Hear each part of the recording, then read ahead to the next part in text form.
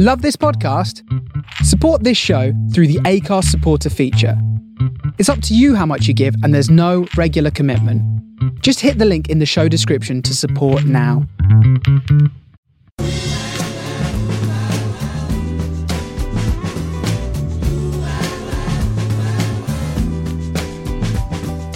This is the Soho Radio Podcast, showcasing some of the best broadcasts from our online radio station, right from the heart of Soho, London.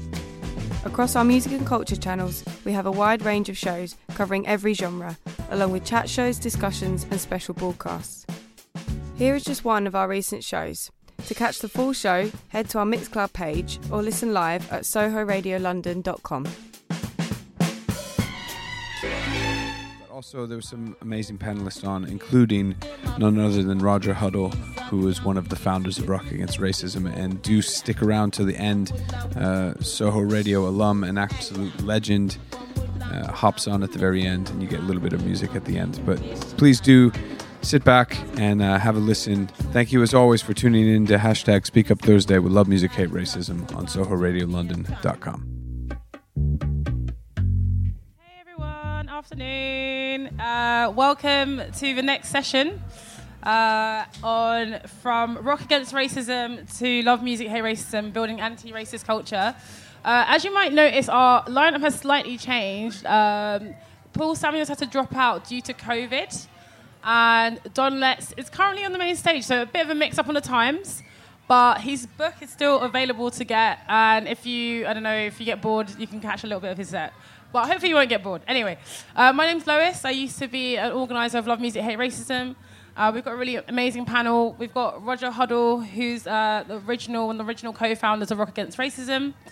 And his book is available, Reminiscences of Ra, which is over on the desk.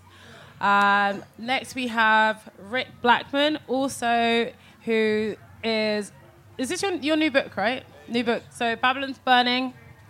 Again, books at the desk as well, available for purchase. And then we've got Zach, who's been a really big key figure in helping organise as one of the Love Music, Hate Racism organisers. No book.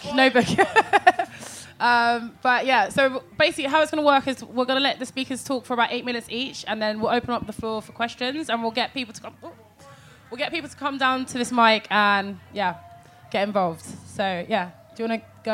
I'm first. Okay, go, Rick. Go. Okay, right, 8 minutes. It's a little bit like anti-fascist speed dating. Right, okay. So, basically, one of the reasons why I've been asked to come here is obviously because my book is out on the 26th, which talks about all three of the main musical organisations have been created over the last 70 years in Britain. I won't go into the territory of Rock Against Racism because Roger will do that, and I won't talk about Love Music, Hate Racism because Zach will do that. But the organisation that I'll talk about in a second is the first of the organisations, which was a sort of lost history, really, an organisation called the Stars Campaign for Interracial Friendship, which was founded after the Notting Hill riots in 1958. But before I do that, just a sort of overview, really, to get a handle on what this meeting's about, and to talk about where we set ourselves and where these three musical currents and oppositions to racism and fascism come from. And really to understand what the place of these things are in British history in the last 70 years. So there's a tendency for people to think about fascism when it raises its head. It says, this is a new thing, right?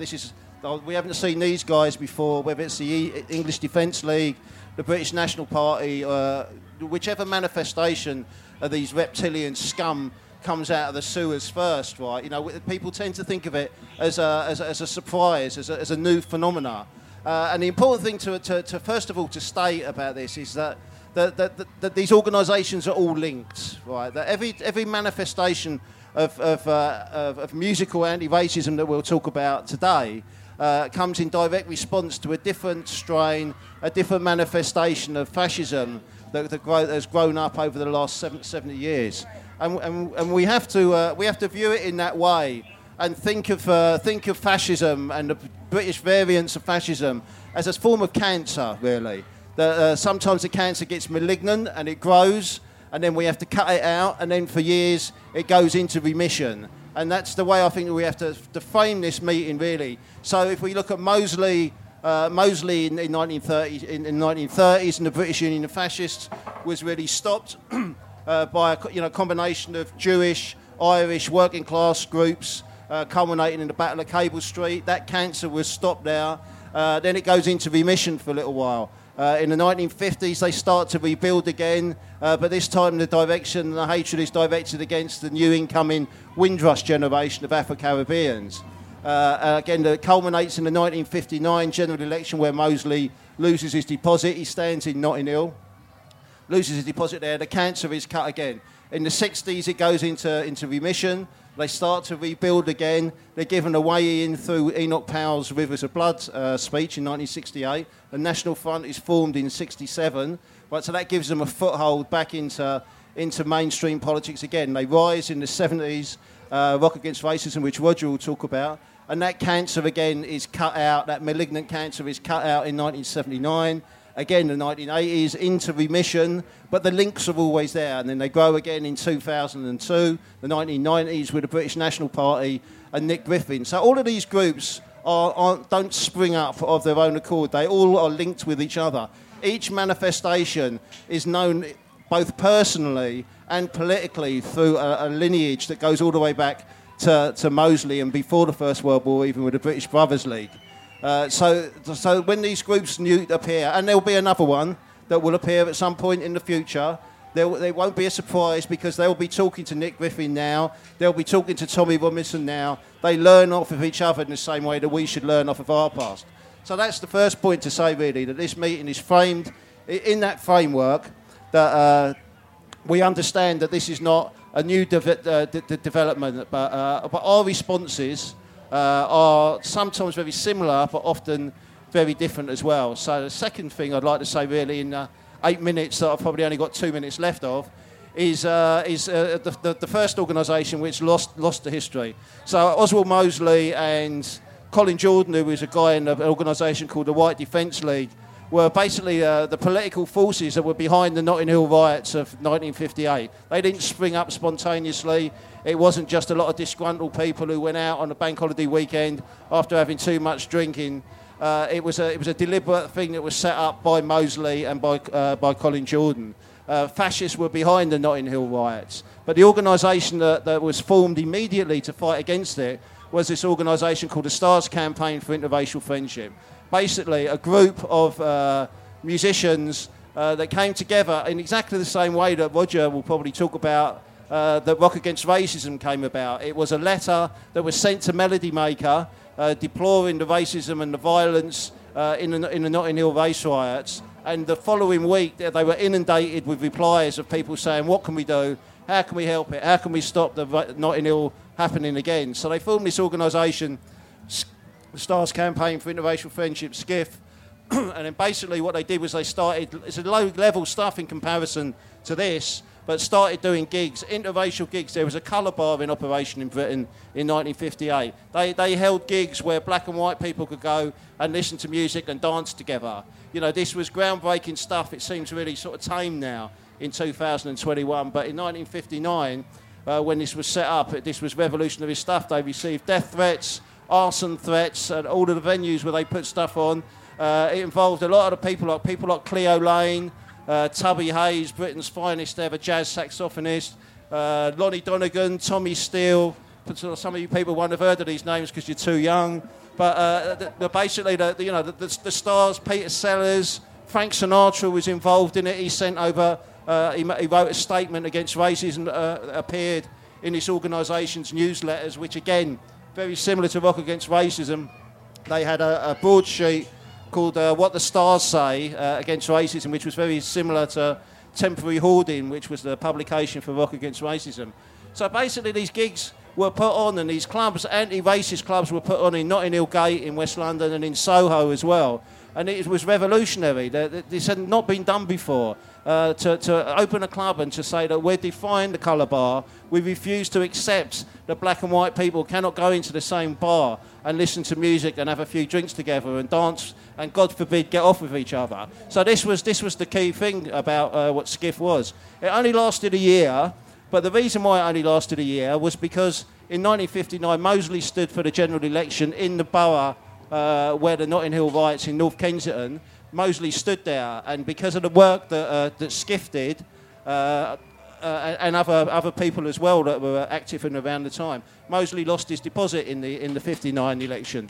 So it's a highly successful organisation. One thing I must get in, because I can't forget her, is that part of the reason why it was so successful was Claudia Jones, who was a Trinidadian who had been kicked out of America under the McCarthyite witch hunts. Came to live in London, and she was behind a lot of the clubs that Skiff set up simultaneously whilst organising the first Notting Hill Carnival in January 1959, which was actually inside in King's Cross Town Hall. So not Notting Hill Carnival that we know now, outside and in the summer, but it was set up as a political act against the racism and the Notting Hill riots. So Claudia Jones, the mother of Carnival, was also a member of the Stars campaign for interracial friendship as well. So that's the first organisation, really, that under this framework of fighting against fascism and how we use culture against it. The Stars campaign for interracial friendship was the first one. Then we have to wait another 20 years almost before the second one comes along. Can you wrap up, please, Rick? Which is Rock Against Racism. Thank you. Sorry. Okay, cool. Roger, you going next? Are you next, Roger? Yeah. Okay, go on. Take the floor. Okay. Roger Huddle. That wonderful sound that's drifting across and interrupting your concentration is a band called, I think they're called Ballymoney Project. And they are extraordinary. They're a large 12-piece, 13-piece band, mainly percussion, mainly the drum, the African drum, the American drum, the drum that kind of beats in the march towards freedom. A fantastic band. Also waffling across the green here is The Smell of Weed, which is also very enjoyable as you drift around. It's a bit bitter for me. I like softer weed, but nevertheless, it's coming across the park. I tell you, this would have been impossible 40 years ago. It would have been impossible to have this kind of gathering, multicultural, diverse, with large, mainly African-American or Afro-Caribbean or English black bands playing on the stage. So I want to start from that, because before the band came on, there was a DJ playing. A DJ was a man called Dennis Bavell. Now, Dennis Bavell was in a band called Matumbi. And Matumbi were the very, very early English reggae bands, and they did the second ever RA gig. They responded to RA almost immediately. Now, RA came into being in 1976 in a period of intense racism. An example, a woman in Leamington Spa was dragged out of her home and her sari was set alight until she was dead. Enoch Powell spoke about the Malawi Asians and how we've got to stop immigration and they all should be sent back. And the next day after his speech, 2 young Asian men were stabbed to death in Woodford. The atmosphere was absolutely terrible. Me and Red Saunders met up. We were doing work around a thing called Stand Up to Right to Work campaign. We got together and said, we've got to do a gig against racism. The racism is appalling. And on the back of the racism, of course, as Rick was saying, rides the fascist. The fascist comes riding in on the back of the racism, and they were building big in England. It was a real Nazi organisation, the National Front. And then right in the middle of August 1976, Eric Clapton, who a blues guitarist, is doing his concert in Birmingham, and he comes out on stage and starts going on about Enoch Powell is right. We've got to get rid of the wogs. There's too many here now. We've got to start sending them back. Enoch Powell, and he goes on and on throughout the whole of the the concert, people begin to walk out and only came back 40 years later when we formed, 20 years, 10 years ago, when they came back and started saying that how terrible Clapton was.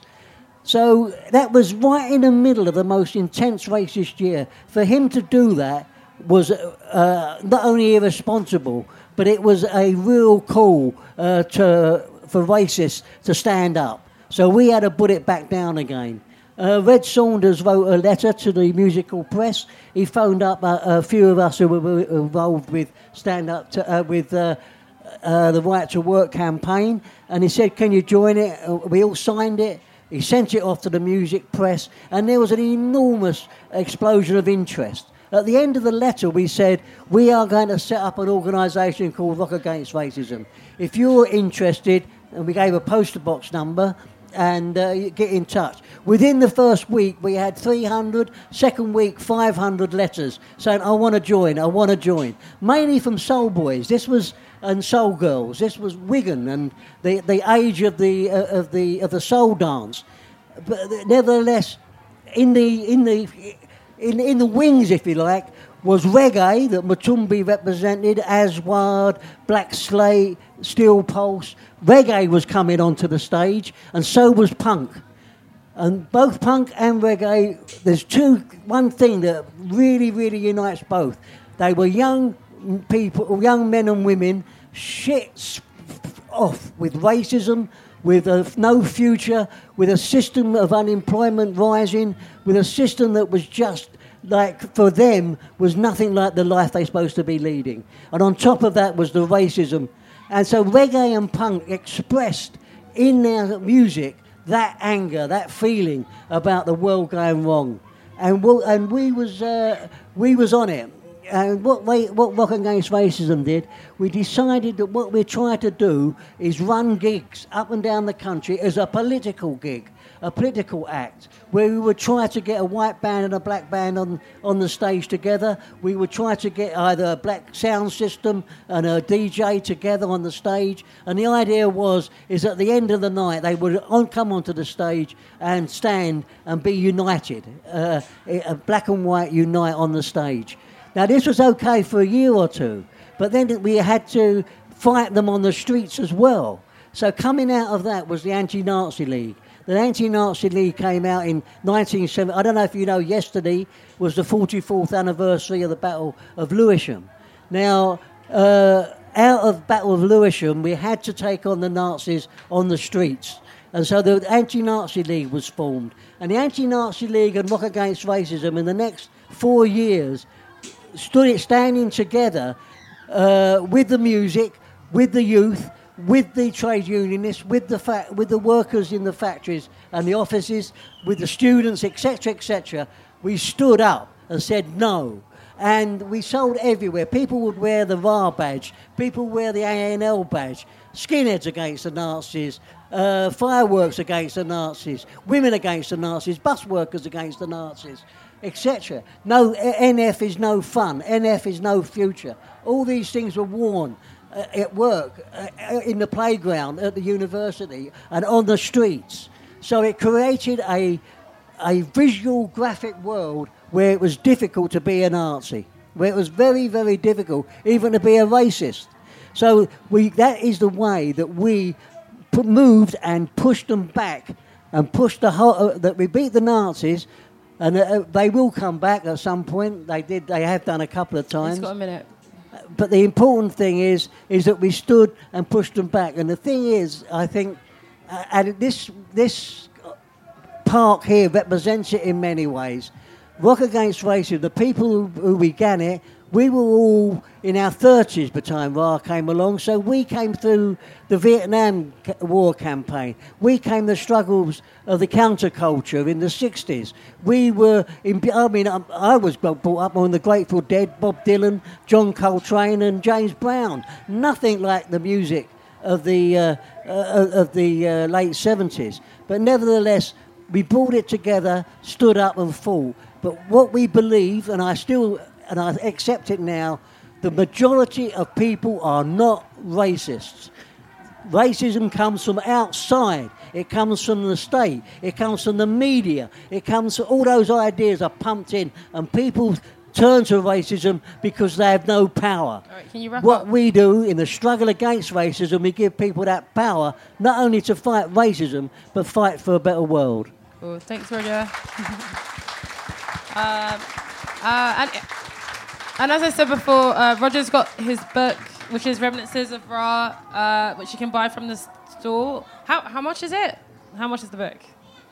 15. Very cheap. Cheap. There we go. £15. Okay. Okay. Next, I'd like to introduce Zach Cochrane. Do you want to go? Thank you. I want to thank you all for taking the time. I know there's an amazing band, as Roger plugged, the Balamaya Project. Check them out on the socials. They're going to be a massive band. But you've took the time to come and listen to this meeting, which I think is absolutely crucial, because the truth is, when I'm sitting and listening to Rick and Roger, I realised that I didn't learn this history in school. I knew what racism was. I suffered racism in school, but I didn't learn the history of working class people standing together and fighting back against racism. That's the absolute truth. And it's a buried history. It's not the stuff they put on the curriculum, but it's such a crucial history. It's a history that we need to understand. We stand on the shoulders of giants. The history is there for us to learn to, and to learn the lessons for the challenges today. And I want to bring this up to Love Music, Hate Racism. So 2002, Love Music, Hate Racism began life as the slogan of Rock Against Racism, that Roger, Red and many others were a key part of organising the movement for a number of years. Now, 2002, you'll remember the riots in the northern cities that the BNP were absolutely instrumental in whipping up, in encouraging division. Anyone that came to the first meeting to understand, actually, I'm fantastic that the BNP are confined to the dustbin of history, but the truth is, decades gone by, the British National Party, as Wayman spoke about earlier, being thrown out of the local council building here because they had so many councillors and such influence locally. In places in Stoke, they had a dozen candidates up in Stoke. In areas of the northwest as well, we know Nick Griffin became an MEP. The threat of the British National Party was very real. So Love Music, Hate Racism was about learning from that history of Rock Against Racism, or what went before, and applying that to the present day. Now, music had changed a lot. Reggae, punk had been replaced in many ways by other popular genres at the time, indie music, grime, bhangra, a number of other genres at the time. So what Love Music, Hate Racism done was to take that same method, that method of trying to unite people through whatever kind of music they listen to, and bringing them together on a platform. They had some fantastic gigs, and it wasn't always easy. This is true. Victoria Park Carnival, this was marking, at the time, the 30-year anniversary of the famous Rock Against Racism Carnival that the Clash performed at. Well, now, in 2008, you had a carnival that was sending a message clearly to the British National Party: your politics of division will not be able to devise working-class people. You had indie bands, you had grime bands on stage. As Roger talked about the eclecticism of bringing punk and reggae together. In 2008, it was grime and indie. A new genre called Grindy was emerged. You know, we should be celebrating. Just a couple of years ago, it was a two-tone anniversary. The influence there, the legacy of rock and reggae. I hope in another 20 years we'll be celebrating the Grindy. It was short-lived, a lot short-lived than two-tones, I'm sad to say, but we should still mark the anniversary in any case. But in areas around the country, LMHR was putting on some big festivals, artists, Kano, Chipmunk, The Libertines, Kasabian, some quite massive bands at the time, got involved because they understood, although their managers wanted big fees for the performances, they understood actually the real threat. They were convinced over that if the British National Party are able to grow, then we could be, as the speaker said on the earlier platform, in a situation like France, where the Front National are regularly rivaling up as an option that could become the next president of France. Actually, they understood that threat and they started to mobilise. You'll remember in the early 2000s when the English Defence League started to mobilise in areas like Stoke and Bolton, very, very scary scenes. 2,000 or more far-right mobilisations on the streets of predominantly Muslim communities, intimidating people. LMHR worked with people This is Wayman speaking now, you know. We've been hearing this loud voice, I'm proud to say, of my comrade for decades speaking out against racism. And he's there introducing Don Letts as well. So I'm glad for that.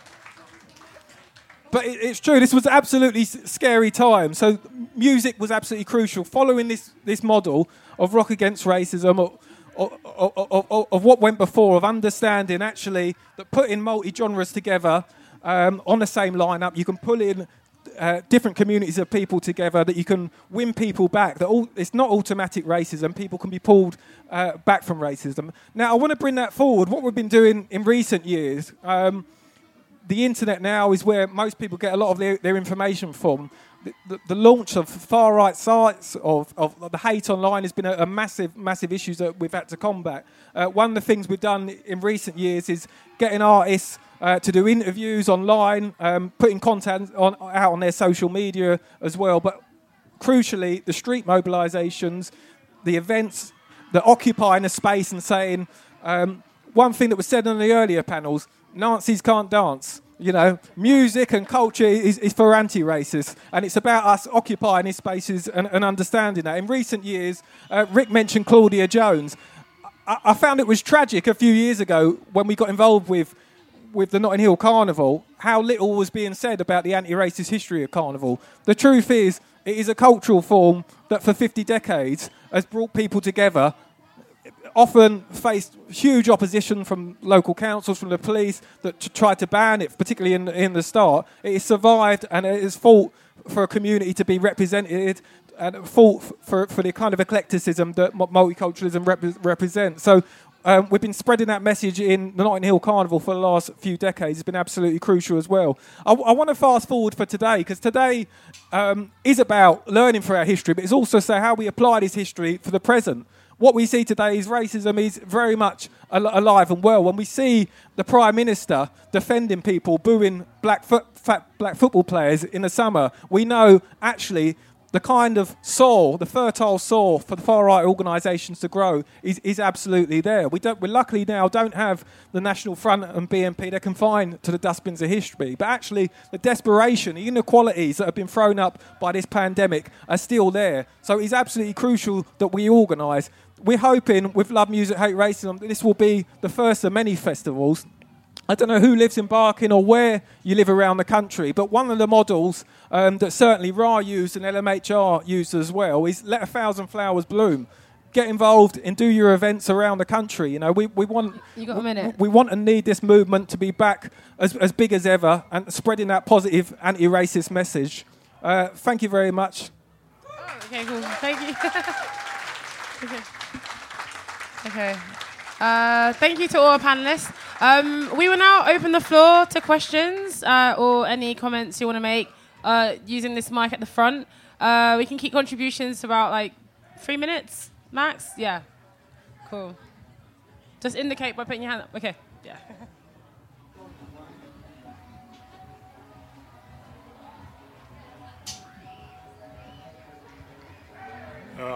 Balvinder Rana from West London.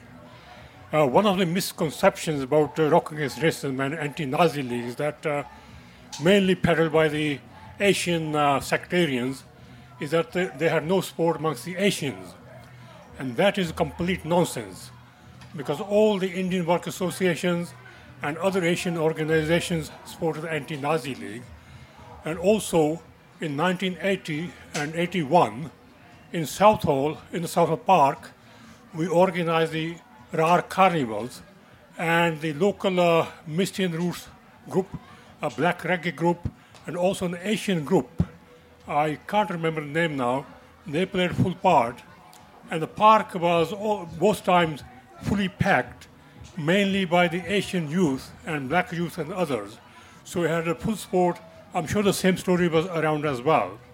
Quickly, I must tell you one story about the Notting Hill Carnival, which is not well known. In 1977, the Social Workers Party, SLP, hired a flat-back lorry, and at the time there were the liberation wars going on in Angola and Mozambique.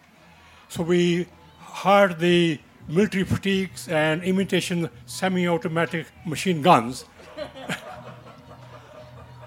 and we built a scene on the back like an African jungle. And there was myself, because the Cuban soldiers were supporting the liberation war at the time. So myself dressed like a Cuban with a Spanish hat, and were a dozen black comrades.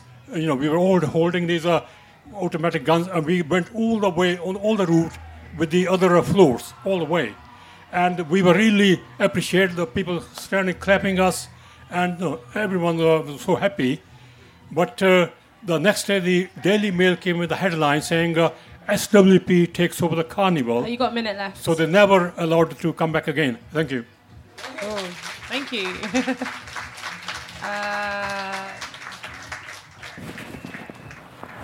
With the red hair? Yeah.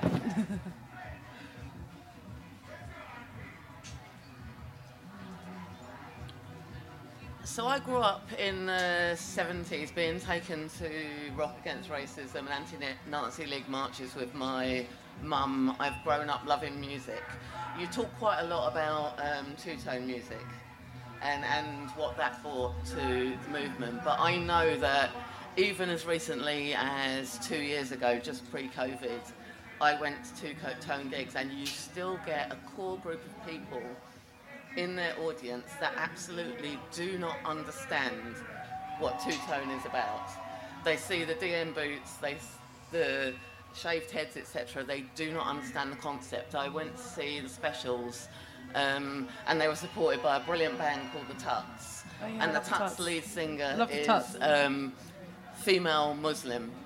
And someone in the crowd behind me, and excuse my language, said, "What's a fucking packy bird doing on stage?"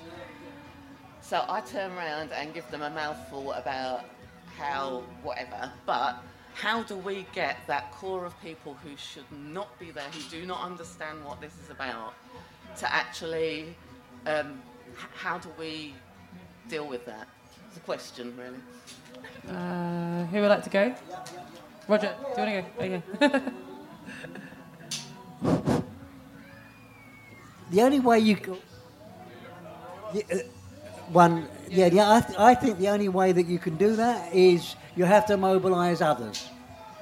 To actually, if you like, people believe something until something it takes place. Is it? Oh, yes, okay. And I think we worry too much about... well, not worry too much, not true. But the way to get to the people who are soft racists, you have to show the alternative. The hard racists you can't get, and we have to deal with them other ways. But no doubt about it at all, if you stand in the terms of an anti-racist platform, anti-racist gigs, and actually stand solid with every struggle that takes place against racism, against transgender, against women, whatever, whichever way, whatever happens, if you stand against it and show an alternative to that, then the soft people can be won over, the hard ones you can't. I mean, you can't get to them. There you go, Zach. Yeah. Well, 1, 2, 1, 2. Okay, yeah, well, just to add to that, I think one thing we've probably lost actually is artists, speaking out, making their allegiances completely clear, making racists in the crowd feel uncomfortable. Roger will tell you about Sham 69. They had a far right following at the time, and it was through pressure of activists, Jimmy Percy and others, made itself clear they had nothing to do with the National Front. They wanted to distance themselves eventually. But maybe we've lost this. We can't take for granted just because Two-Tone was born out of eclecticism, that everyone, that anti-racist message still resonates. I would go to whoever's organises these Two-Tone events and say, have a clear anti-racist message. Make racists in the room feel uncomfortable. Two-Tone was born out of anti-racism, and that's where it should be belong. But we need to fight for that now. Okay. Yeah, Rick. Yeah. Now is this on? Right. Okay. I haven't really got much to add to that. I mean, if we could write a book on that, on the arguments that you could have that would defeat a racist and make them, he or she, into an anti-racist, then they would be all over the bookstores there. You're not suggesting that, I know, but it's not a simple argument. But what I will say is, I forgot to show this. This is the original Melody Maker that came out in 1958. That the first letter signees wrote, deploring the racism of the Notting Hill riots. So to answer your question, I think that's how you do it. They created an organisation. They created a climate in which people who were racist weren't able to have the confidence to come out and speak anymore.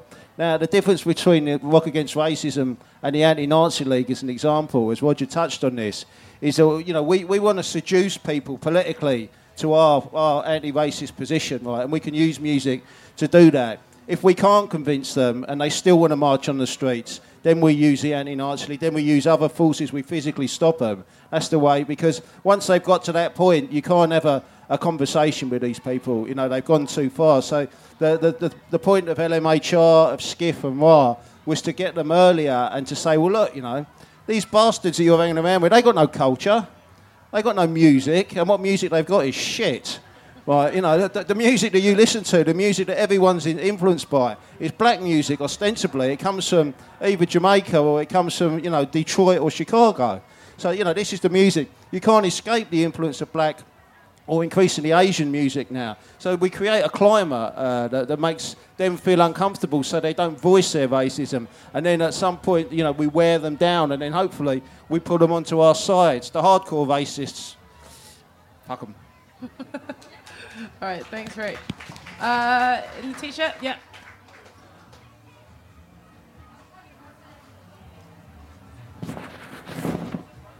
Thank you. No, my gut instinct is that I'm 58, okay, and I'm interested in how people of sort of over 50 can help support younger people who, in my view, have an idea of what's going on. In some senses, the emergence, So it seems to me that the more that decisions are made by the older folk, that power should be shifted down towards younger people. That's a belief of mine, okay? So I wonder what the panel feel about how they best relate to people under 25, or even, may I ask you, under 10, What do you see the potential as, and how can we use that to accelerate things? Because the pace is so slow. We're talking about things 50 years ago, we're talking about them today, 70 years ago today, So what do you believe? I mean, I went to a day in Hackney where the stage was 6 people who were 15, and it was a very good day. And I'm just wondering, I understand why you're here, but I wonder what your feelings are about what I've said.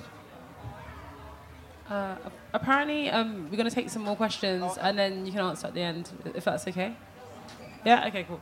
Any more questions? Anyone? If there's no questions, just come back on it. Yeah, go.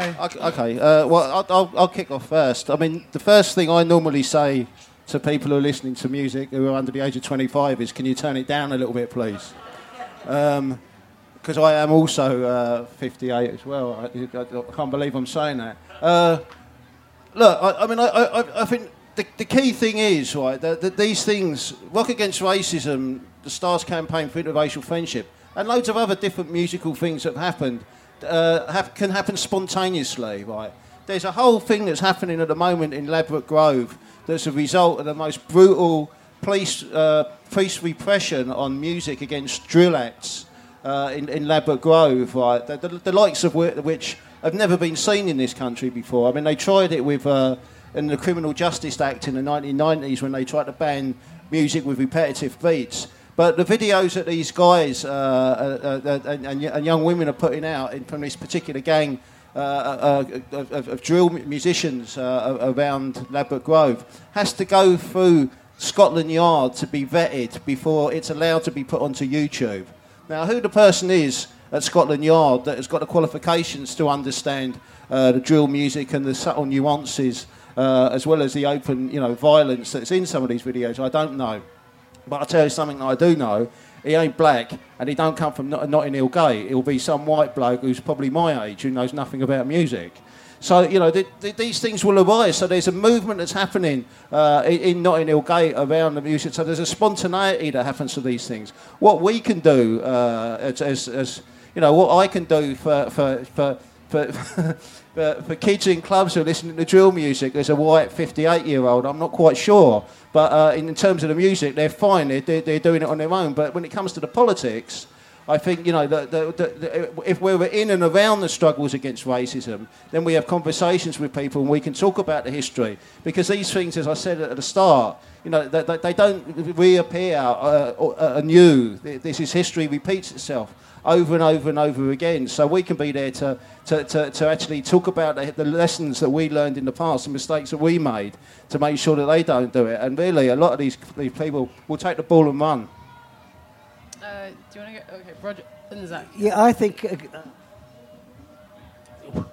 once again, I think it's a difficult question. Because, to be honest, I'm finding it difficult to talk to 50-year-olds. But I think the thing is that we can't do that. I mean, I do generally think that you're right, that there's a bubbling anger amongst young people which is extraordinary, but it's generated by racism, it's generated by climate change. Now, what it means is there's fantastic movements amongst youth over these issues, and they take their music with them, and I sometimes come across it. Some of it I love, some of it I don't love. I released my first single yesterday. My first track. It's on an album of mainly young music. So whether I'll ever play the whole album, I don't know. But the important thing is that you can't do it by thinking I'm going to look at I've got to find a way of connecting to the youth. In the end, it's the youth who will connect to politics. And so the actual struggle is not going to be there, it's going to be somewhere else. It might be at work when you're fighting over issues at work. Youth might find trade unions before they find us. They might, you know, there's all kinds of things that are out there. The thing is, we should stop worrying about how do we talk to them, and we should start thinking about how do we fight back. Because when we fight back, then they'll hear. If we're worried about talking to them, then that's not going to happen. It's just some old geezer going on. I mean, the important thing is the struggle needs to lift.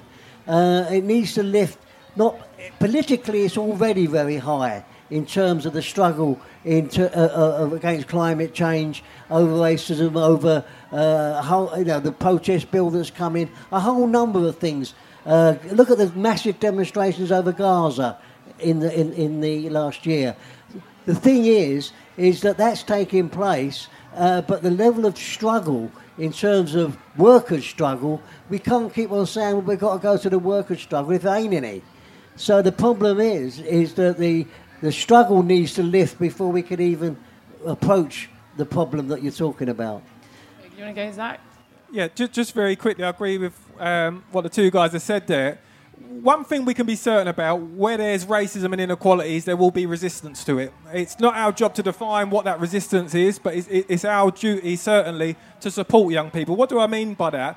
I'm very glad that Rick mentioned drill music, because the truth is, and he talks about these things go around in circles, punk in a day, reggae in a day was criticised for the lyric, for being, nihilistic and everything else under the sun. Now we hear that, certainly in the early 2000s, grime music, the police used to do what's called a 696 risk assessment. They used to get venues to do it before they would let a grime act come out. The original form asked the ethnicity of the people going to be performing. This is how bad it got. And it was all these kind of same arguments that we see with drill music now. What can we do as 58-year-olds or whatever ages we are? We absolutely defend artists' right to self-expression, because we understand two things. People's music reflects their lived experiences in this world, but also something else happens. Actually, their music is in a dialectical relationship with wider society. You're seeing now drill artists talk about Black Lives Matter, talk about austerity, actually. Just the same process that grime music has gone through. We see Stormzy using the Brit Awards to criticise Theresa May and whatever else. Actually, people live in the same world as us. Their ideas change. They change through the process, their life experiences, and through struggle as well. So we should absolutely, while we're completely, horrified by the loss of lives, any young people who are dying on the streets of London or anywhere else, we absolutely defend young people's right to self-expression and against the attempts by the police to ban forms of music. I think that's a good starting place for us. Red Star? Yeah, do you want to... Yeah. Okay, thank you to the panel that have given a fantastic talk. I grew up... Sasha Simic, 61, by the way. That seems to be quite important in this panel. I grew up in the 70s. My parents were both immigrants. And the level of racism that people that was experienced on a day-to-day level was disgusting, but it was especially sharp in culture. And I don't think people who didn't grow up in the 70s can understand that. There was a dreadful programme on the BBC called The Black and White Minstrel Show, where white men would black up to sing songs from the Deep South. This ran from 1958, where, just before the Notting Hill race riots, to 1978. It was on TV in 1978. There were racist comedians like Bernard Manning coming on every night. There were racist sitcoms, very, very popular sitcoms, when just having a figure of a black or an Asian person on it, they were there to be laughed at. And of course, then it started infecting the music. I mean, Roger talked about Clapton's foul outburst, but there were, it was very sad that Bowie went through a period where he flirted with fascism. Now, it's to his credit, he broke with that and actually supported anti-fascist organisations in the 90s. But the fact is that this was around, and if you were, like me, an immigrant kid growing up against that background, it was extremely worrying. And then Rock Against Racism breaks out, and you see on television these fantastic gigs. Local people are putting on gigs and whatever, and it broke the back of that. It made it unacceptable. I had lapels absolutely covered in all. I had Teachers Against the Nazis as a 16-year-old. I was the bloody teacher. I've never been a teacher. I never will be a teacher. But it was fantastically empowering. And I want to jump down to today, because I think it's not just music where the right wing, where Johnson and whatever, are trying to express themselves. They're fighting their own culture war, and I'd like the panel to come back on this, because I'm involved in a campaign in Hackney to bring down a statue of a 17th century slaver called Robert Jeffrey, who's been standing over what used to be called the Jeffrey Museum. Now, black kids have been going to this museum for generations and have come out being told what a great man Jeffrey was. They've never been told that he was a slaver who owned a slave ship, for Christ's sake.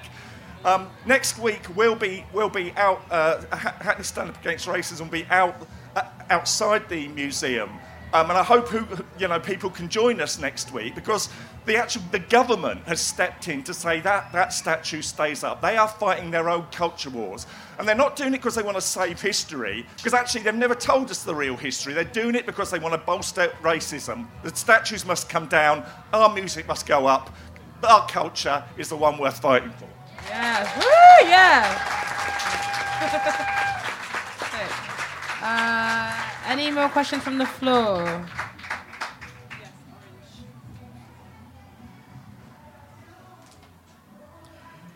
I'm not going to tell you my age, but I'm younger than him. I want to emphasise something that Roger said earlier on, really, which is how much music generally, and Rock Against Racism played a huge role in that, changed the climate in this country.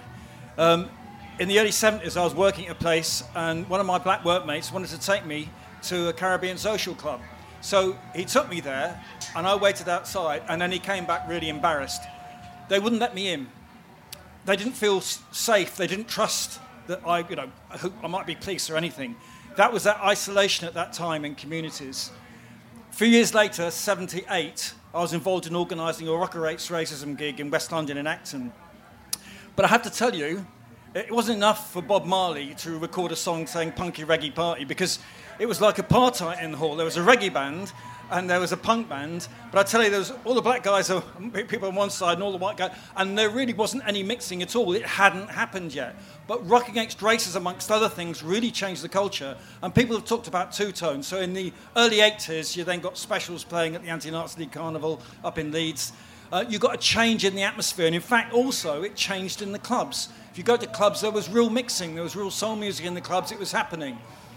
But underneath it all the time, there was the right wing and the fascists. So in the mid-80s, I was playing in a soul band with 2 black members. We played a socialist gig in Skegness one night. The next day, we were playing a mod revival gig in Lowestoft. We were driving there. It was pissing down with rain. And there were all these scooters coming away. And we thought, there's going to be no one there. We arrived there, and it was packed, but with skinheads, because the Israelites were top of the bill. And there was a really nasty atmosphere when we did the sound check. And then later on, we found out that people had been stopped from dancing because we were friends with one of the mod bands, and they told us that there were BM skins who stopped anyone from wanting to start dancing. And I can't tell you what it's like to play a gig where no one dances at all. It's awful. Anyway, we found out later that BM skins had rushed Desmond Dekker when he put on a flag, because he used to put hats on. He put a Union Jack flag at someone. He was rushed. We found out in the Sun the next day. I never buy the Sun, just in case there's anyone in Liverpool here. Never touched it. But that was the atmosphere at that time, because they were still organising and they were still significant. And therefore, it's taken what happened here 10 years ago and lots of other things to start rolling them back. And we need to continue that fight. Thank you. Cool. Any more questions from the floor? Any more? If there's no more questions, I don't know if you want to come back or no? Oh, go, Julie.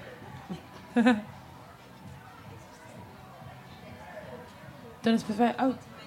Oh, okay. We're going to invite Dennis Bovell up to speak to the stage. He's in the back. Sorry.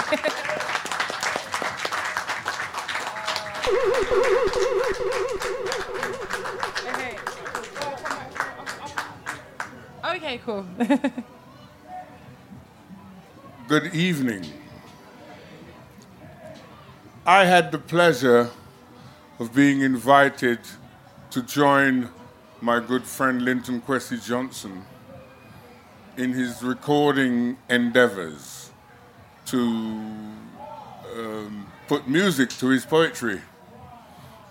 And I was very happy to join him when he spoke about police harassment and when he wrote about being kicked in the seed till it started to bleed. Those things that actually happened to that young man whilst he was on demonstrations somewhere and then being arrested, for standing up for what was right. And he put his pen to paper, and I thought, you know what? The pen is mightier than the sword. And if anybody knows Linton's work, his words cut.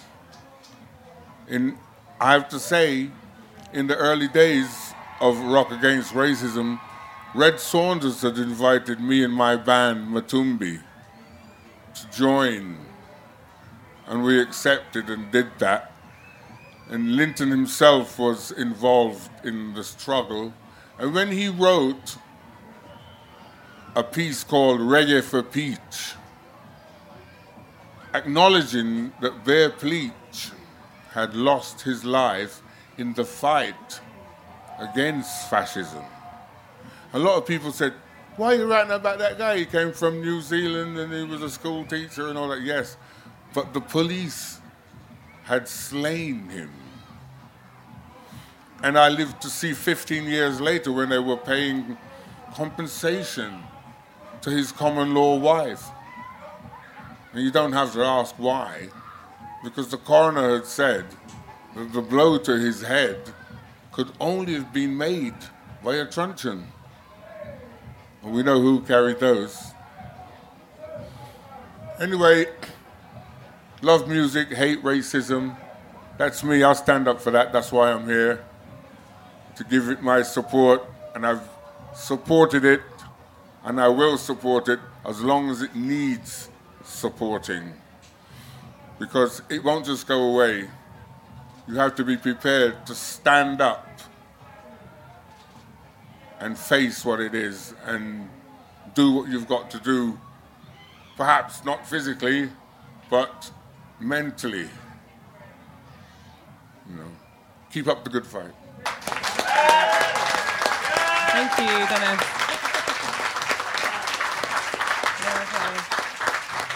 Okay. Right, that's a nice way to round it off. Have we got any more questions or contributions we want to take? Anyone? Okay, if not, we can wrap up. Did you want to come back?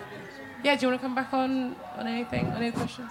Yes. I don't want to come back on anything. I want to say thanks, Dennis, for coming. It's fantastic. Red sends his love. I told him you were here earlier. So, okay. And I don't want to say much to end off on, but the thing is that the poison of racism, as long as the poison of racism exists, we can't move forward on the human front. So it has to be continued to be fought. And it's best to get out there and dance away your inhibitions. Okay, thanks, Roger. Yeah, thanks, Rog.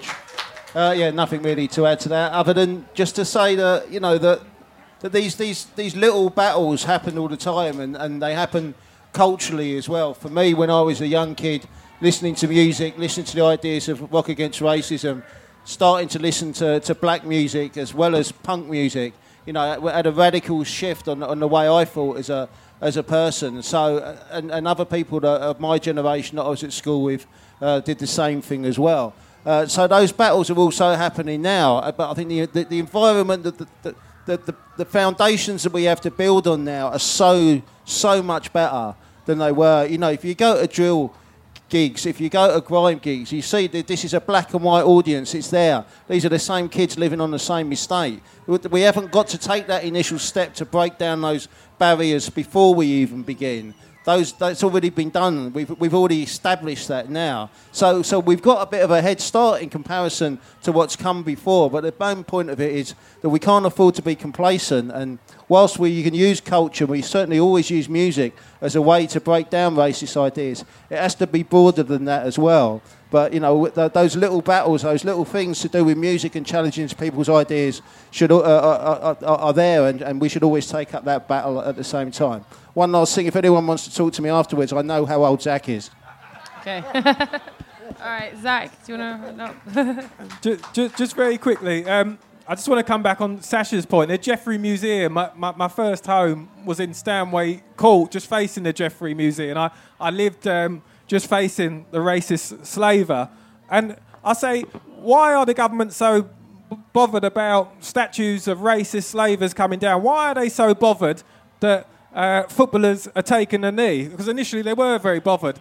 They're bothered because they know this can be the spark to something else. Actually, the pandemic has shown us just how unequal the world is, and it showed us, actually, we've got a world to win out there. So keep fighting, everyone. Keep struggling. We deserve a better society. We deserve an end to racism and inequality. We've got the people at the top of the society on the back foot. Actually, keep fighting, and let's win that world. Yes. Okay. Well, thank you to all our panelists, and thank you for all the contributions and questions. As I said, there's a really great bookmark store where you can get all your political books on music and all that jazz.